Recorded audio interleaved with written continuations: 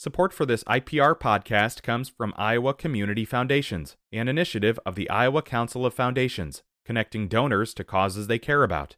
Details on the Endow Iowa Tax Credit Program at communityfoundations.org.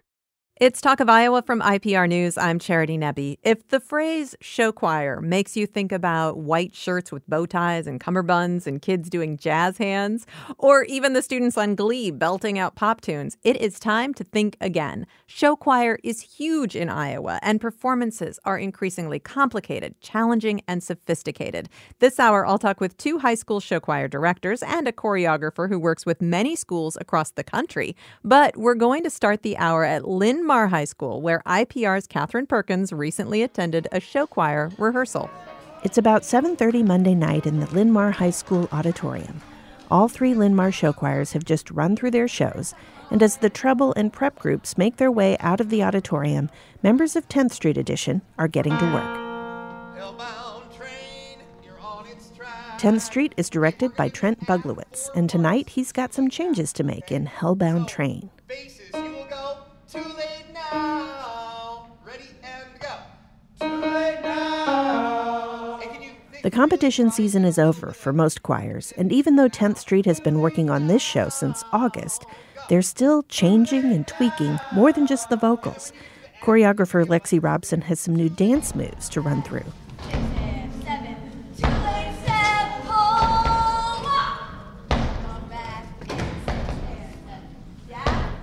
And then they run the changes. One small section of one song, again, and again, and again.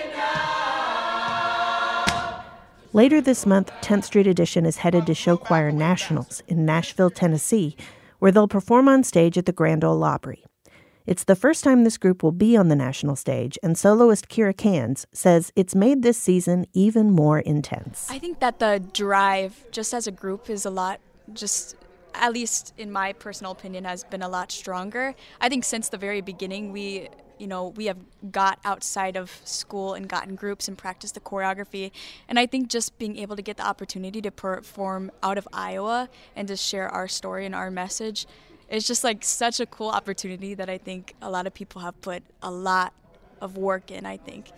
Grant Galloway says this show is a step up from last year. I do say I really could tell from the very beginning of the season, we walked into choreography camp, that nobody was playing around because our choreographers went from, like, last year we thought our choreography was pretty difficult, and this year we were all, like, in tears. Like, it was just crazy. They were like, we are going to nationals. And we realized that the first day. 10th Street is made up of 61 performers, 17 band members, and 15 crew. This year's show is a cross between Hadestown and A Christmas Carol. Tejas Guru Raja plays Nicholas, one of the main characters. The show is, it's about a guy named Nicholas who dies, and he comes on the Georgia line, or like the subway that's taking him from the place of life to the place of afterlife, and he meets Carone, who wants to show him that life was more meaningful than he thinks it was, and has maybe some ulterior motives as well. The rest of the ensemble are dressed as commuters, wearing business suits, riding a subway car called the Georgia Line to the afterlife. Galloway plays Carone, the conductor. Okay, so Carone is definitely a character. Has full personality, very sassy. Three fates, or spirit guides, played by Cans, Malia Bone, and Kate Flugstad, show Nicholas scenes from his past, present, and future as they try to convince him to have a fiddling duel with the devil to win the chance to turn the train around. The show is musical theater. There's dialogue, a plot. It's very different from what a lot of Iowa show choirs are doing and have traditionally done over the years. A risk that's paid off. 10th Street Edition has come away the grand champions of all 4 competitions they've participated in this season, but it's meant a lot of time and commitment from these students. Buglowitz revealed the show to them at the beginning of August. Bone and Cans say they were both excited when they heard about it. I was very excited. I love Hadestown, and I love darker themes. Like, I love stories, so I thought it was really cool, but I was like, I have no clue how we're going to pull this off because it was such a complex story, and he wasn't really sure exactly the exact details at the beginning, and so going through this whole process and each rehearsal adding more details and make the story make sense was a really cool process to watch, but I was definitely skeptical at the beginning. Soon after the reveal and some bonding activities, performers were into camp week, rehearsing 6 or more hours a day for 6 days. Then twice weekly rehearsals after that. Winter brought more weekend camps, and all of this was happening during all the other fall and winter sports and activities. Guru Raja says for him, show choir is the priority. I think there's always a problem with prioritizing, your time and stuff. But I think with all of our roles being so involved, I guess for me it wasn't really that hard of a choice between anything and this. I've always, this has always been one of the, during this time period, like that fall/winter, it's kind of like blocked for show choir. Like I try not to put that much other stuff in my schedule, just to focus completely on this because it is such a big time commitment. I mean, as you said earlier, all 5 of us are really involved musicians, so we're involved in so many different things.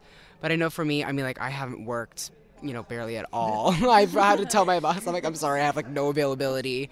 Because, we've had extra rehearsals after school just for the soloists, just for the leads, whatever, to work acting in scenes, work vocals, or, whatever it is. And so I feel like we've had to sacrifice a lot of outside stuff. And these 5 soloists are incredibly talented. Guru Raja, a tenor, recently won the classical men's division in the National Teachers of Singing competition in Chicago. He's been an all-state vocalist and a 3-time all-state violinist. The other 4 soloists were all accepted into the All-State Chorus back in October. So how did they feel when the description of the 10th Street Show and all the competition programs says that Nicholas wastes his life pursuing music? I felt a little attacked at first. No, I'm joking. No, especially because it was a violinist, and I've spent a great many hours of my youth practicing violin. I just think it's interesting that we're all so passionate about music and have all spent so much time, but have also been able to cultivate relationships and have friends and have, everything that Nicholas didn't. Cans, whose mother is a music educator, also plans to pursue music education in college. It's more about that he just cut everyone off and was focusing on only this one thing, and he just wasted all the opportunities of, building relationships and all these different experiences in life. There are a lot of opportunities for awe watching these kids perform. The goosebump moments for them come at various points in the show. For Cans, it's when she and the other Fates sing The Vow.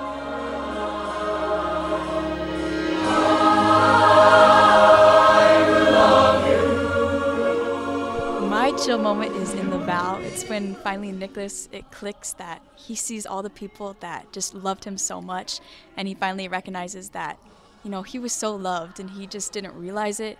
And I think that's a big lesson in the show, is that people should be grateful for what they have. And I think people take granted for the love that people show them. So this show is all just about, making sure that you're loving the people in your life. Bone gets goosebumps singing Nothing Changes and seeing the audience's reaction.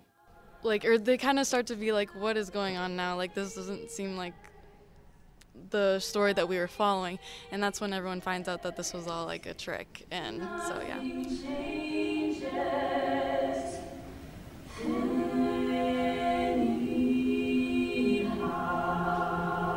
And Flugstad's favorite moment comes during one of the funkier songs.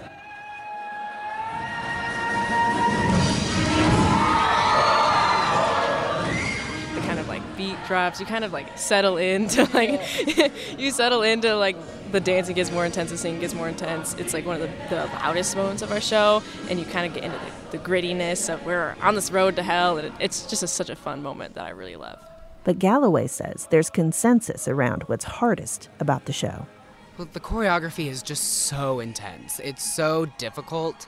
All 3 of the choreographers have told us that this is easily the hardest choreography they've ever given 10th Street, one of the hardest shows they've ever created. And then the vocals aren't exactly easy either.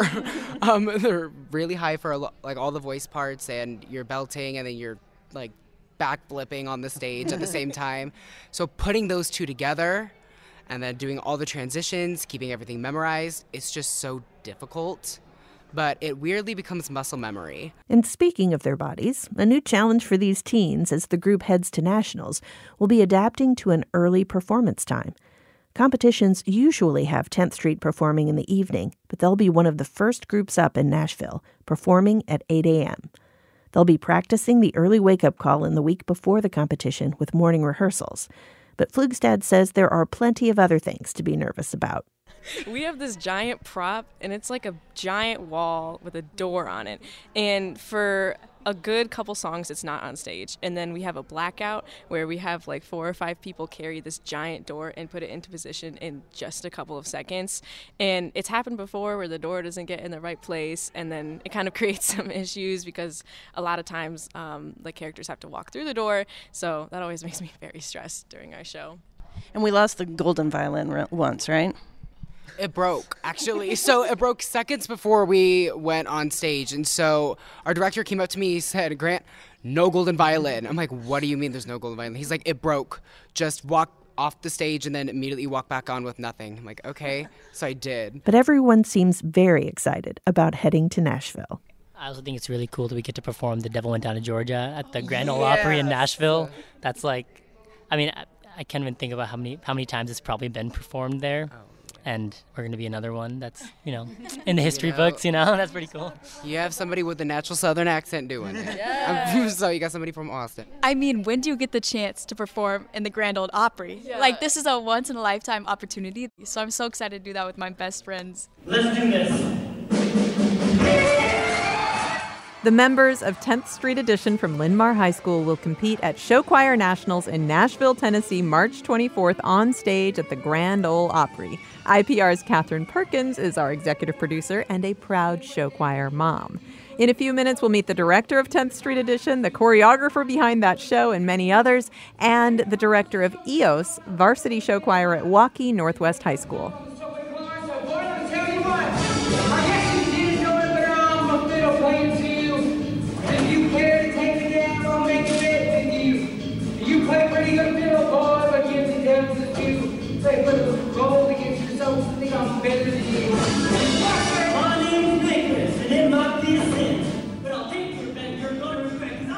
This is Talk of Iowa from IPR News.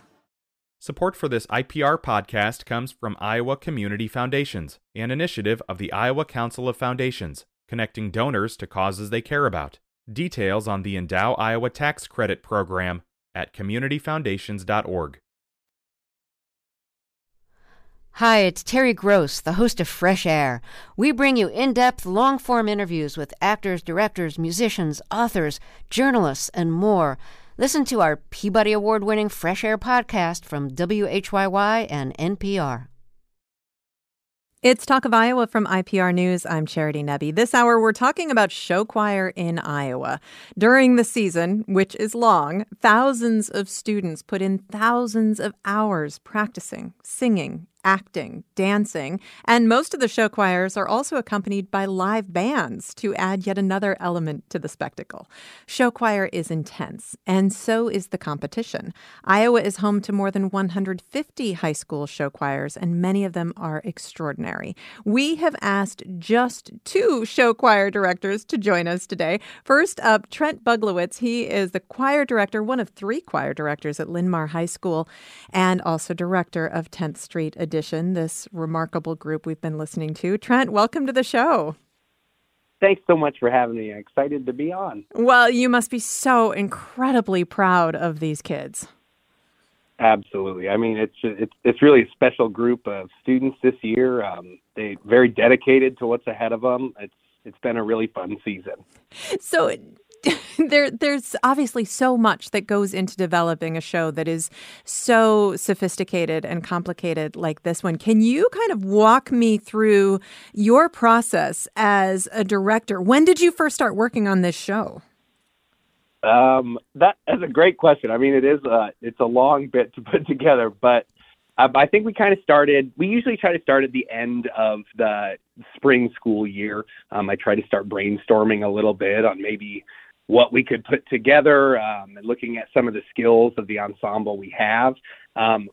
We just have to be done typically with the design by June or July, somewhere in there, depending on when. So it's just a lot of brainstorming with intelligent people. I know it's a lot of bad ideas, a lot of things that are kind of shot down or refigured, but often we start, at least my wife Lexi and I, we start with a storyline, something that we feel will be emotionally impactful, something that audiences will care about at its root kind of product. And then we start building songs that help tell that story.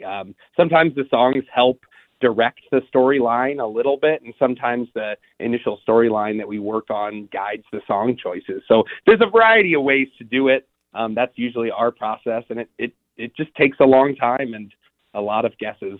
Absolutely. And you mentioned your wife, Lexi. She is a choreographer. We're going to bring her into the conversation in a few minutes. But you mentioned working with the talent that you have. So, you know a lot of the kids that are going to be part of your varsity show choir. Of course, there's a rigorous tryout that takes place, and the kids that get into the 10th Street edition, you have worked with a number of them for a number of years. So do you really design the show to best take advantage of their specific talents? I think it's not directly designed to any one specific student or anything like that, but often as a director, you know where your greatest strengths are and your greatest weaknesses as an ensemble, at least in just beginning of the year skill level, maybe what kind of voices you have, if you have a lot of brighter voices, if you have a lot of darker voices, different, maybe like certain students excel more in more pop style singing. And so sometimes you have students that have a lot more classically driven sound. And so you kind of, you just tally all of that information that you have. You're just essentially gathering data and seeing like, okay, do we have an instrumentalist who could carry this show as a lead character? Yes, I think we've got a few. And then you ask yourself, like, if we're going to arrange a song, let's say that's an all treble voice piece, do we have the treble voices that are going to be able to sustain the audience's attention and focus on stage for a certain amount of time? And if you do, that can help you design something that is, in the end, going to be really successful. So I like, especially solo-wise, I like having a few options. I don't want to design a show where maybe I know like only one student could possibly do it, because you never know what can happen and what that year looks like. So I always just want to make sure I have a few students who I know could carry a certain role or part, and then I'm always surprised by the other students that I didn't think of initially that can also do that, and oftentimes they turn into the one that ends up doing it. Well, so, and yeah, it's a lot. We were just listening from your rehearsal just a couple of weeks ago. You've been doing this show for months. You've qualified for nationals, and there you were in rehearsal making changes. Does this show continue to evolve through the whole season? Yes, definitely. What I find a lot is usually in my goals and dreams, I guess, by our first competition, our show would be pretty much in shape for what I hoped it would be at the beginning of the year. If we're going out to compete at the beginning of January, we should probably be pretty good at what we plan to be pretty good at. And oftentimes we are at that point in time. The students always step up to the plate and match, honestly, whatever expectation we throw at them. And then we get to the beginning of the season. And then after that, it's kind of like, okay, of course, they could execute some things better, but in general, they're executing just about everything I've asked them to do since the beginning of the season by then. So then the development portion it kind of looks in the mirror and I go, okay, what can I do with the show that's going to continue to elevate it? The students are doing everything I've asked them. So now what more could I ask them to do? What could we add vocally to this? Could we make a different cut or change some of the instrumental parts to really bring out a different emotional response from an audience? And that's some of the most fun parts of it, is creatively finding ways to make all the incredible things these students are doing even more incredible. I am talking with Trent Buglowitz. He is one of 3 choir directors at Linn-Mar High School. He is the director of 10th Street Edition, the varsity show choir that is headed to Nashville, Tennessee, Nationals in Nashville, Tennessee here in just a couple of weeks.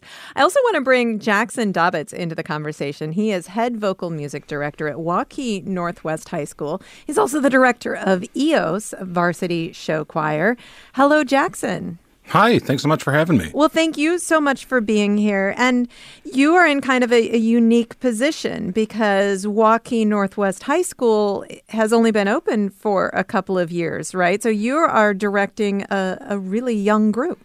Yeah, so 2 years ago, Waukee as a district got big enough that we needed to split the high school in half.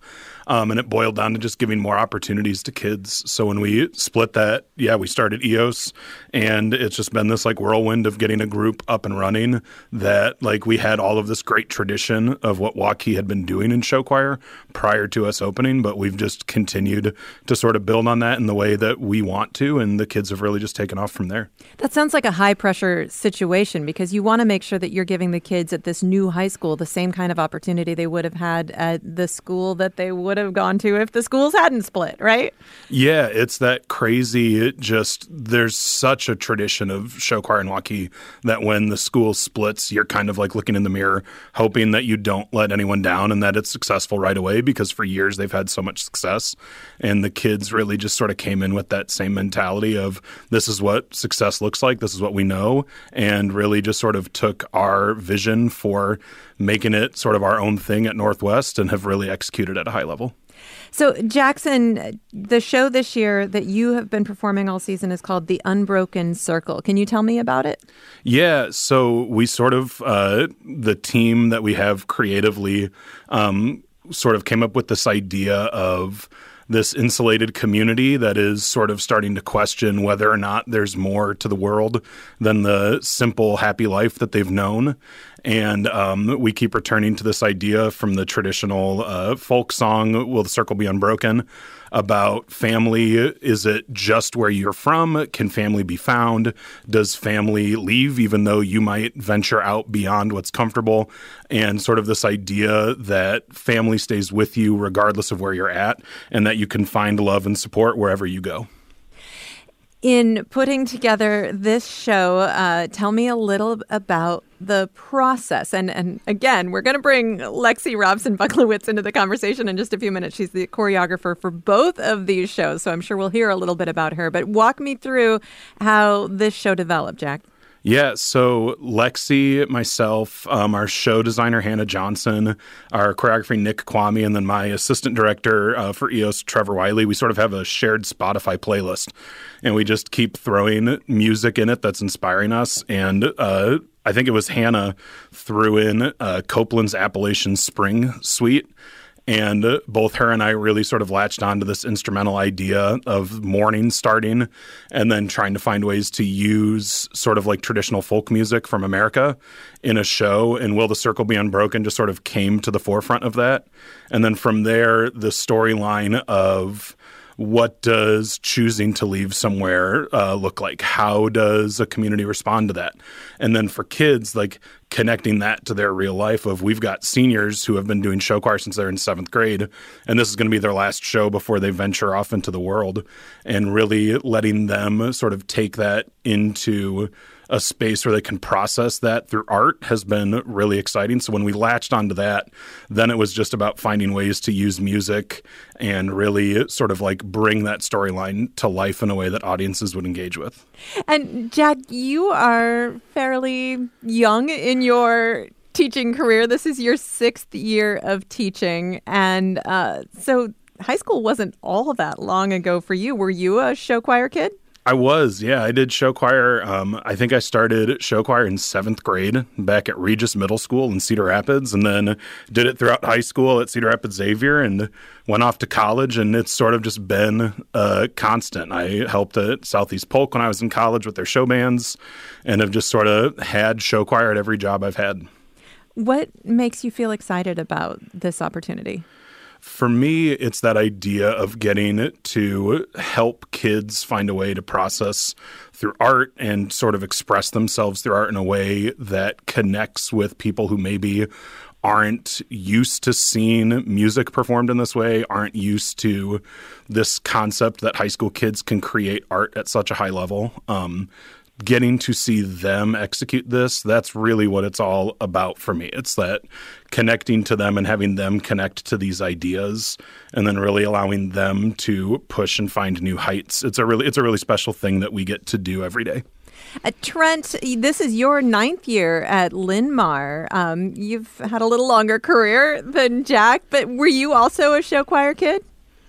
I was. I actually joined choir and show choir my junior year of high school. I was recruited in by some of my friends and an older sibling and did show choir my junior and senior year. And then I was like, maybe I want to do this forever. And here I am. And you're doing it forever. I want to ask you about that recruitment. Because this is something that a lot of show choirs have historically struggled with, and that is having enough boys, young men, joining show choir. Was that what made you so attractive? Did they need men on the show choir, Trent? Always you're looking for those lower voices to fill out your ensembles. That is a big part of what we do, but that was one of the reasons that I'm sure that I got recruited in. Also, we find often in our programs that it's just all about connections, not just in like creating the music, but in even the recruiting side of things. I would venture to say that over 50% typically of our incoming freshman classes of specifically tenors and basses are siblings, cousins, or close friends with somebody who is in or used to be in our Linn-Mar choir program. So it's whatever your gender voice part, it really comes down to who are you connected to. And if you're not connected to anybody, we'd love to create an area where you can be connected with others. Well, and this is a program with a long tradition. Jack, you're on the opposite end. You are the head of a program with a very brief tradition. Yeah, but it's that cool environment where we are trying to create a product, like Trent said, that kids feel connected to, where they're building authentic connections. We have already, we've had alumni just come back who, the group only existed for 1 year, and they bombard us at contests, and they are working to help me reach out to 7th graders to be like, hey, have you thought about this show choir thing? It's just this community that we get to exist and create in is so supportive of itself and of the people in it that it really makes it this really welcoming place that kids want to be a part of.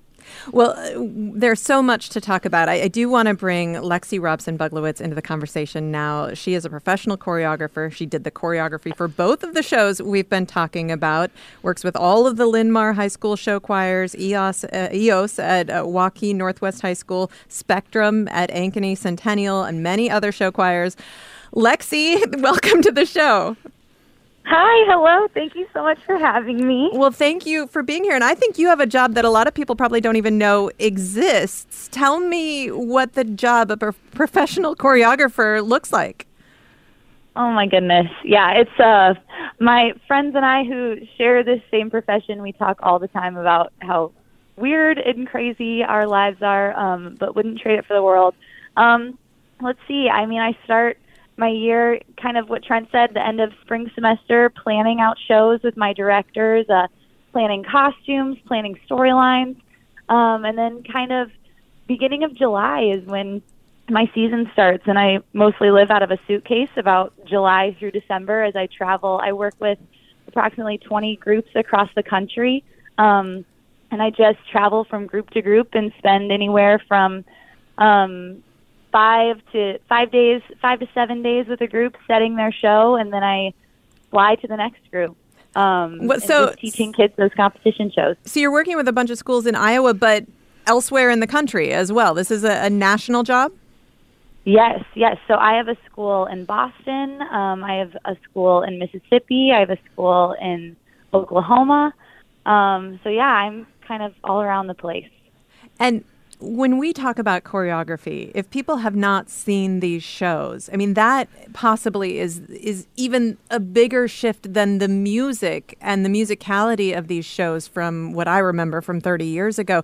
The choreography is extraordinary. The bar is so high, Lexi. Tell me, just give me an idea for what it takes to put one of these shows together. Oh my goodness, yeah. Well, I'm a dancer. I have a dance background. I have a degree in dance performance, and that's sort of how I found my voice in the show choir world. There kind of notoriously was show choir choreography, and I was like, well, how can I find my way in this kind of developed show choir choreography? And I thought, well, I can bring my dance training and my dance technique. So that's kind of what I bring to the table, and just making sure that every single show is completely different, that there's a variety of styles within the show.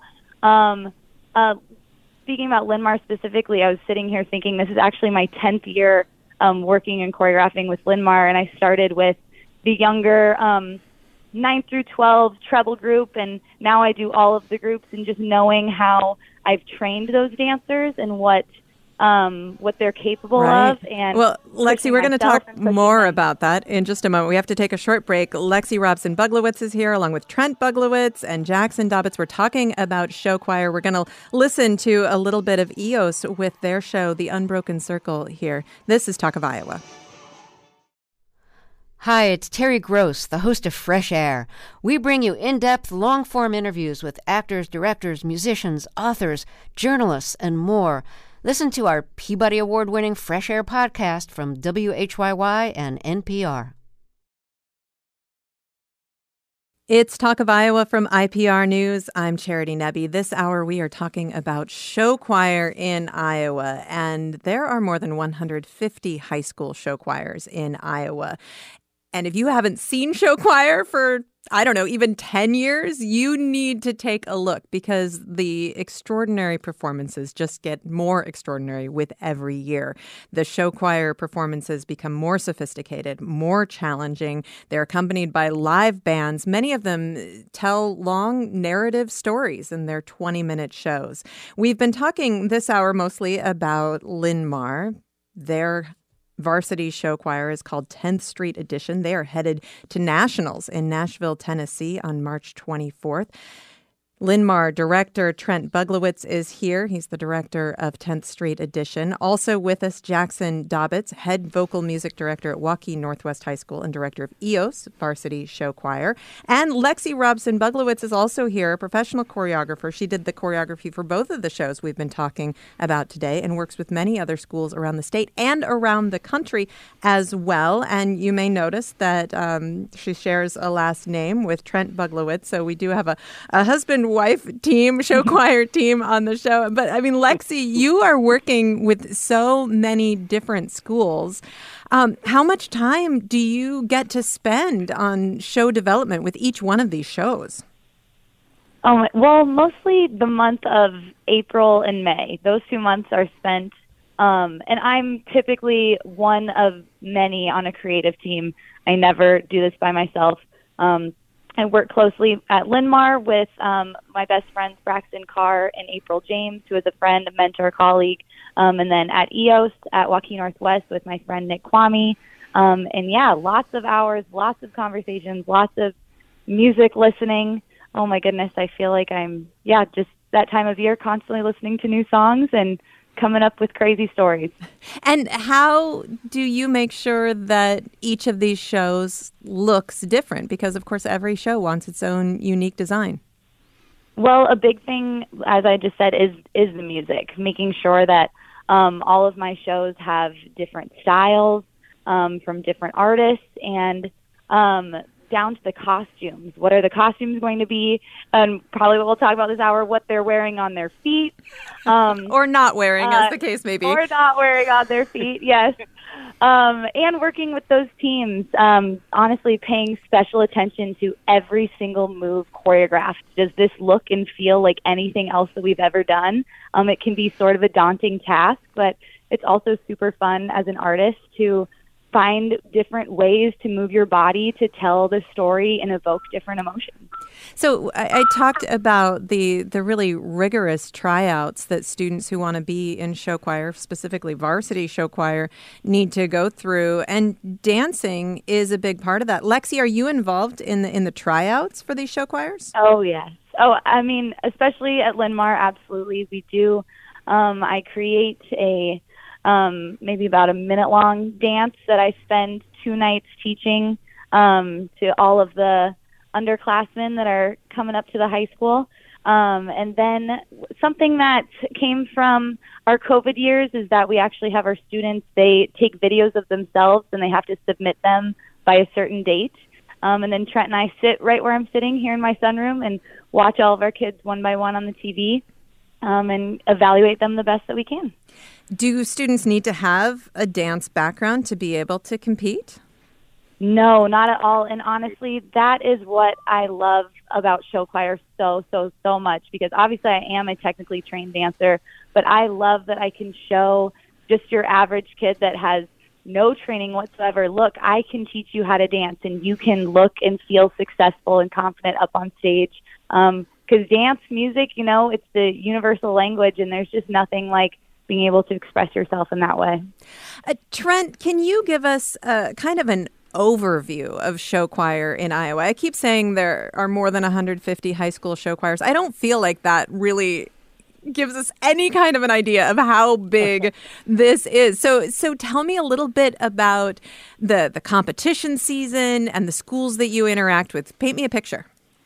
Yeah, I mean, it's very similar to any other activity that is present at all these different sizes and types of high schools in the state, and middle schools as well. I mean, there's students starting show choir in 6th grade in many places, sometimes even earlier. But I would say that generally most schools have some sort of show choir style outlet or full-blown show choir program. There are a few select larger 4A, 5A schools that don't, but most of those really have some sort of program that features that. But every year in around January through March, all these schools that have show choir programs host competitions that help fundraise and support their own show choir program.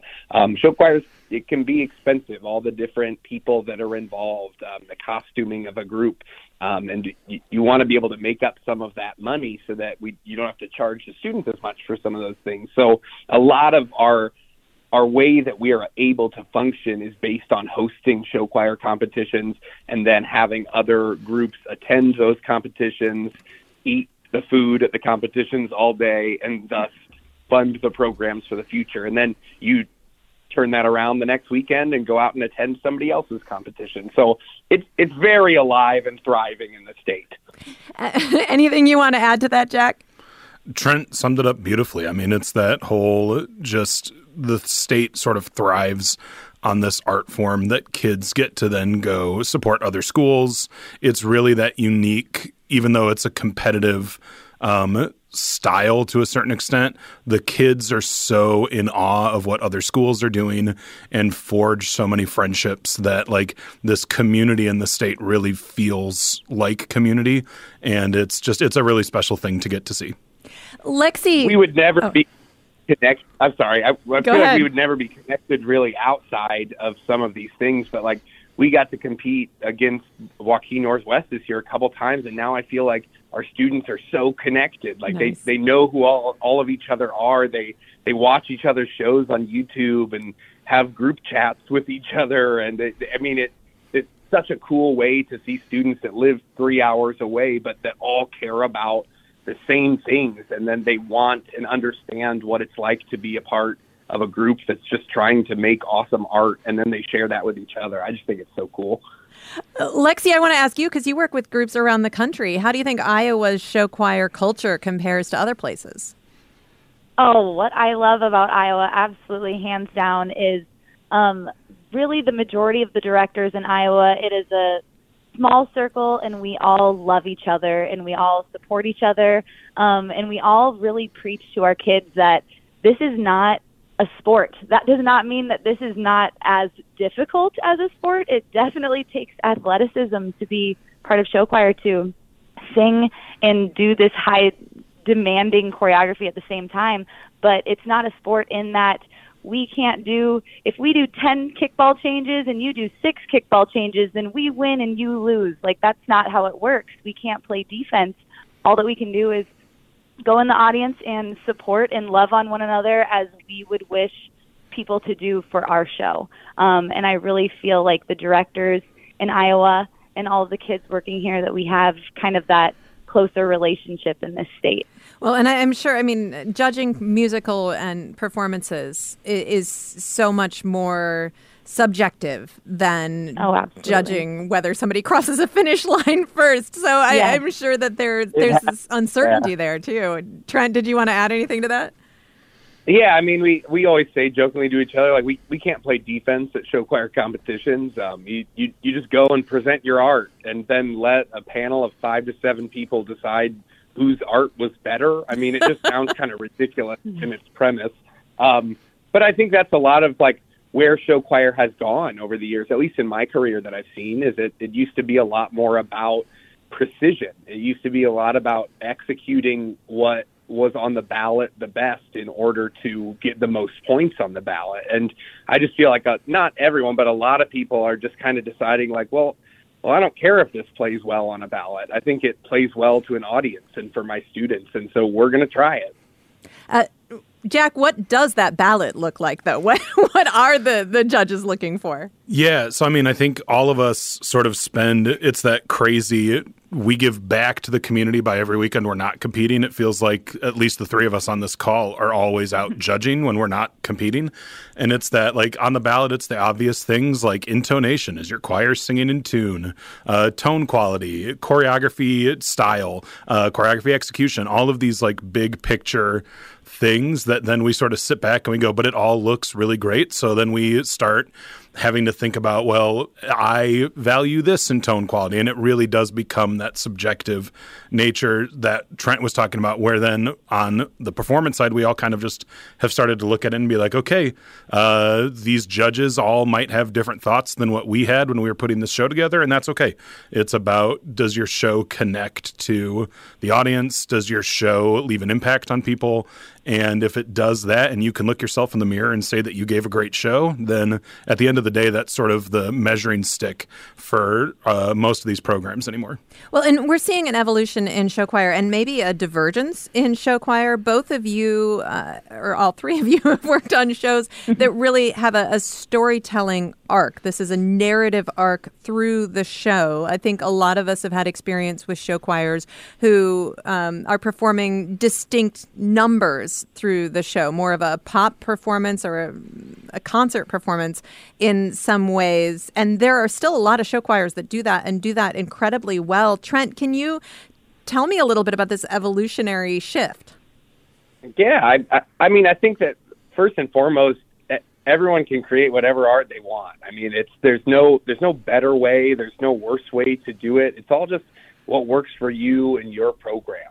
We kind of decided maybe 6-7 years ago when I took over the varsity group that we just wanted to try something a little new. So I personally, and I think my students, and I guess our audiences and our supporters, we get a lot out of the process of creating something that has a through line and a story and a moral and emotional kind of ties like that help connect it to our real lives. We thought in kind of designing that part of what we did that those things were important if we were going to talk about having competition not be the ultimate goal, competing well, getting first place. I think it really helps back that up when we're doing shows that have purpose beyond filling a ballot as best as we can. So the storyline just really kind of tied in with our goals as a program and as a community. Gosh, does that feel like an even bigger gamble, though? Because if it doesn't work, the whole show may not feel like it works, as opposed to maybe one number not working. That's true, I guess. But I guess you could say that about anything. I mean, I think of it as kind of my job to make it work. But at the end of the day, like, if we end up getting 78th place at a competition because my story was bad, I guess that's what we do. You know, that's how it goes. So, Jack, I mean, again, you have a narrative arc through your show. There are still schools that have more of, I guess, the traditional approach. How, as a judge, do you judge schools that are going head-to-head with such different shows? Yeah, I mean, it's fun to see that, but at the end of the day, it's that, like, we are all singing, we are all dancing. And so as a judge, I really have, like, when I'm on a panel, made sure that I'm sitting there saying, okay, on the ballot, there's tone quality, there's intonation, there's cutoffs, there's phrasing, there's choreography execution, all of these things, regardless of how the show is being designed or how the show is being presented, those things don't change. Even in a narrative show, we're dancing the whole time, we're singing the whole time. In a sort of more traditional show, they're dancing and singing the whole time. So the, like, scored elements of a show are still all universally the same. I've yet to sit on a panel where I have a checkbox of, does the story make sense? So it's just one of those, like, we can, like, and we've gotten comments this year that our show sometimes confused people. They lost the narrative arc, and we sort of went, okay, we understand that. Did we sing well? Did we dance well? And if the answer to that is yes, then it really hasn't seemed to affect much on the ballot, because I think all judges are fairly comfortable with that idea of we assess what's on the ballot, not necessarily what our preference is on the shows. We are nearly out of time, and I want to ask an important question. Trent, I'll start with you. You talked about the fact that show choir is expensive, and the more complicated it gets, the more expensive it gets for the school, but also for the students. So a parent of a show choir student might spend $500 every year, every season on show choir. For a lot of families, that is a lot of money. That's the kind of money that can really exclude some people from an activity. How do you approach making show choir equitable? Well, I think that first and foremost, one of my goals is to get our fee structure down to zero for our students. I mean, that to create shows of this caliber and have no money coming in from outside is a hard goal to accomplish. I mean, people often say when you see like a large school like a Linn-Mar or Waukee, like, oh, well, they've got a lot of money, that's why they do what they do. Well, we don't get money from the school. I mean, that we fundraise our money and we have our student fees. So how we really make it equitable is we had a lot of talks with our CFOs and our financial team a few years back, and kind of set some goals on how we can still get maybe costume fees from students for the costumes we're purchasing for them, but make it okay for students who can't or even just don't want to, make it okay for them to do it. And that's been successful. I'd say maybe 50 to 75% of our students pay any of their fees. We have them in there. Students who can pay them, students who can't don't. There are scholarship opportunities through our foundation, and there's also just people in our district that our students talk to and they make plans with on how much they can pay. So it's honestly more of a suggested donation than it is a required fee at any point in time. Jack, do you have anything you want to add to that? No, I mean, Trent's language there at the end of that suggested donation. As a district, Waukee just transitioned all of our fee structure to that suggested donation. So for us, it's that idea of, can we host a contest? Can we do a booster fundraiser in the summer? And can we host some youth camps that really allow us to fund these programs in a way that we don't need to pass the cost on to kids? I think that's always sort of been the goal for directors, and we've always sort of had the easy route of being able to say, well, it just costs $300 to do this. Kids, that's what you need to pay. And then the boosters would step in to cover someone who couldn't pay. And that always was sort of the model. And I think as we go forward, it's that a little more intentionality from us as directors, but it's something that we really can make equitable and accessible for all of the kids in our district. Jackson Dobbitts, thank you so much. Yeah. Jackson Dobbitts of Waukee Northwest High School. Trent Buglowitz, thank you.